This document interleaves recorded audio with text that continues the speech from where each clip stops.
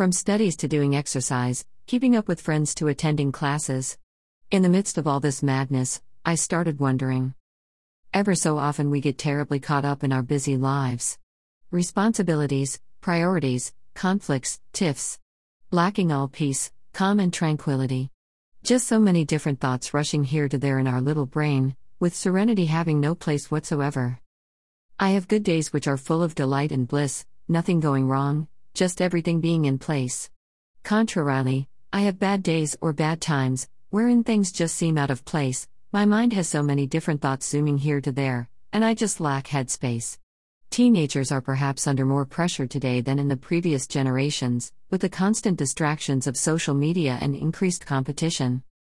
The effects are for all to see. We laugh less and blow up more. We age faster. We fall sick due to the mind-body linkage. My father and I play this simple game when we go to any restaurant. Just look around and count the number of happy faces.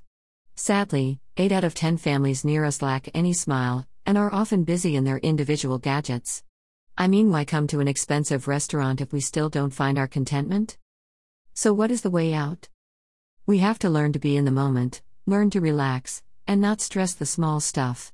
Enough studies have shown that meditation or yoga can preserve anti-aging parts of cells called telomeres and reduce cellular stress. So this post is going to be on exactly that. First of all, let's talk about breathing. I'm not going to bore you with any detailed yoga techniques or anything, but the main idea here is to be rhythmic and conscious about it. Breathing gives you the strength and power to do what you couldn't do earlier. The best link between our mind and our body is our breath. It follows the flow of our thoughts and helps us to live in the present. You can do this by going out in the nature and just breathing. Inhaling and exhaling, while only thinking about everything in life that makes you happy right now, forgetting about all the misery the day has been giving to you. To be honest, whenever there is either too much studies, or I just need a break from people, I just go outside and cherish nature while breathing it all in. And realistically, in that moment there is nothing else I would ever want. So much peace just automatically comes to me, and after that, doing my homework or whatever becomes so much easier. Or when I am about to shout, just watching my breath go in and out suddenly changes the perspective and lets the moment pass without the need to burst out. Even having a jog around does exactly the job. The only little technique I will suggest is to breathe into your stomach, so it stretches out when we breathe in, and crunch your stomach when you exhale. This way, while exhaling, it is almost as if the entire stress inside is being thrown out. Then there is meditation and yoga. Meditation is something that relaxes the mind and eliminates negative thoughts, anxiety, and worry. It helps us to control our mind and our life and discover our true nature.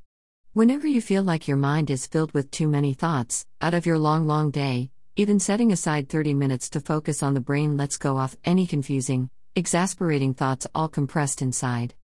Also, giving a go at the thing you couldn't do earlier becomes a lot easier. While meditating, you try not to think about external things. The idea is to focus inwards, perhaps even our breathing. In meditation circles you'll often hear the term monkey mind. The monkey refers to how our primate relatives are able to swing from one branch to another with awe-inspiring skill. Similarly, our minds bounces from one idea to another, but rather than inspire awe, this restlessness and lack of calm often fills us with anxiety. So by meditating your mind, you declutter it, exactly how you clean a closet and it starts to look better. Your mind feels a lot cleaner too. And that's something anyone wishes for, whatever age they might be, which leads to another thing that meditation can be for any age. Meditation leads to a happier and a more sorted life. And even calms that little monkey down. Then there comes good thoughts. The final piece of advice I'll give is to have gratitude. No matter what's on your mind, let go of all the negative thoughts and be grateful for what you have.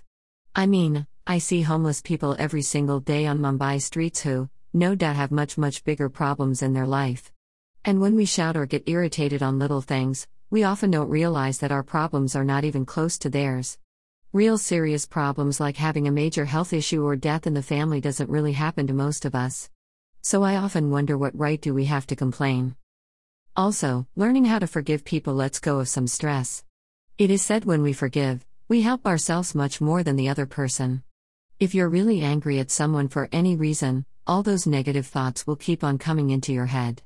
But simply forgiving that person will chill your mind and theirs too. Correcting your mindset leads to a positive life and being in that state of bliss, and for many, many situations, you can have control over your mind. So breath in, breathe out. And get ready to conquer the world.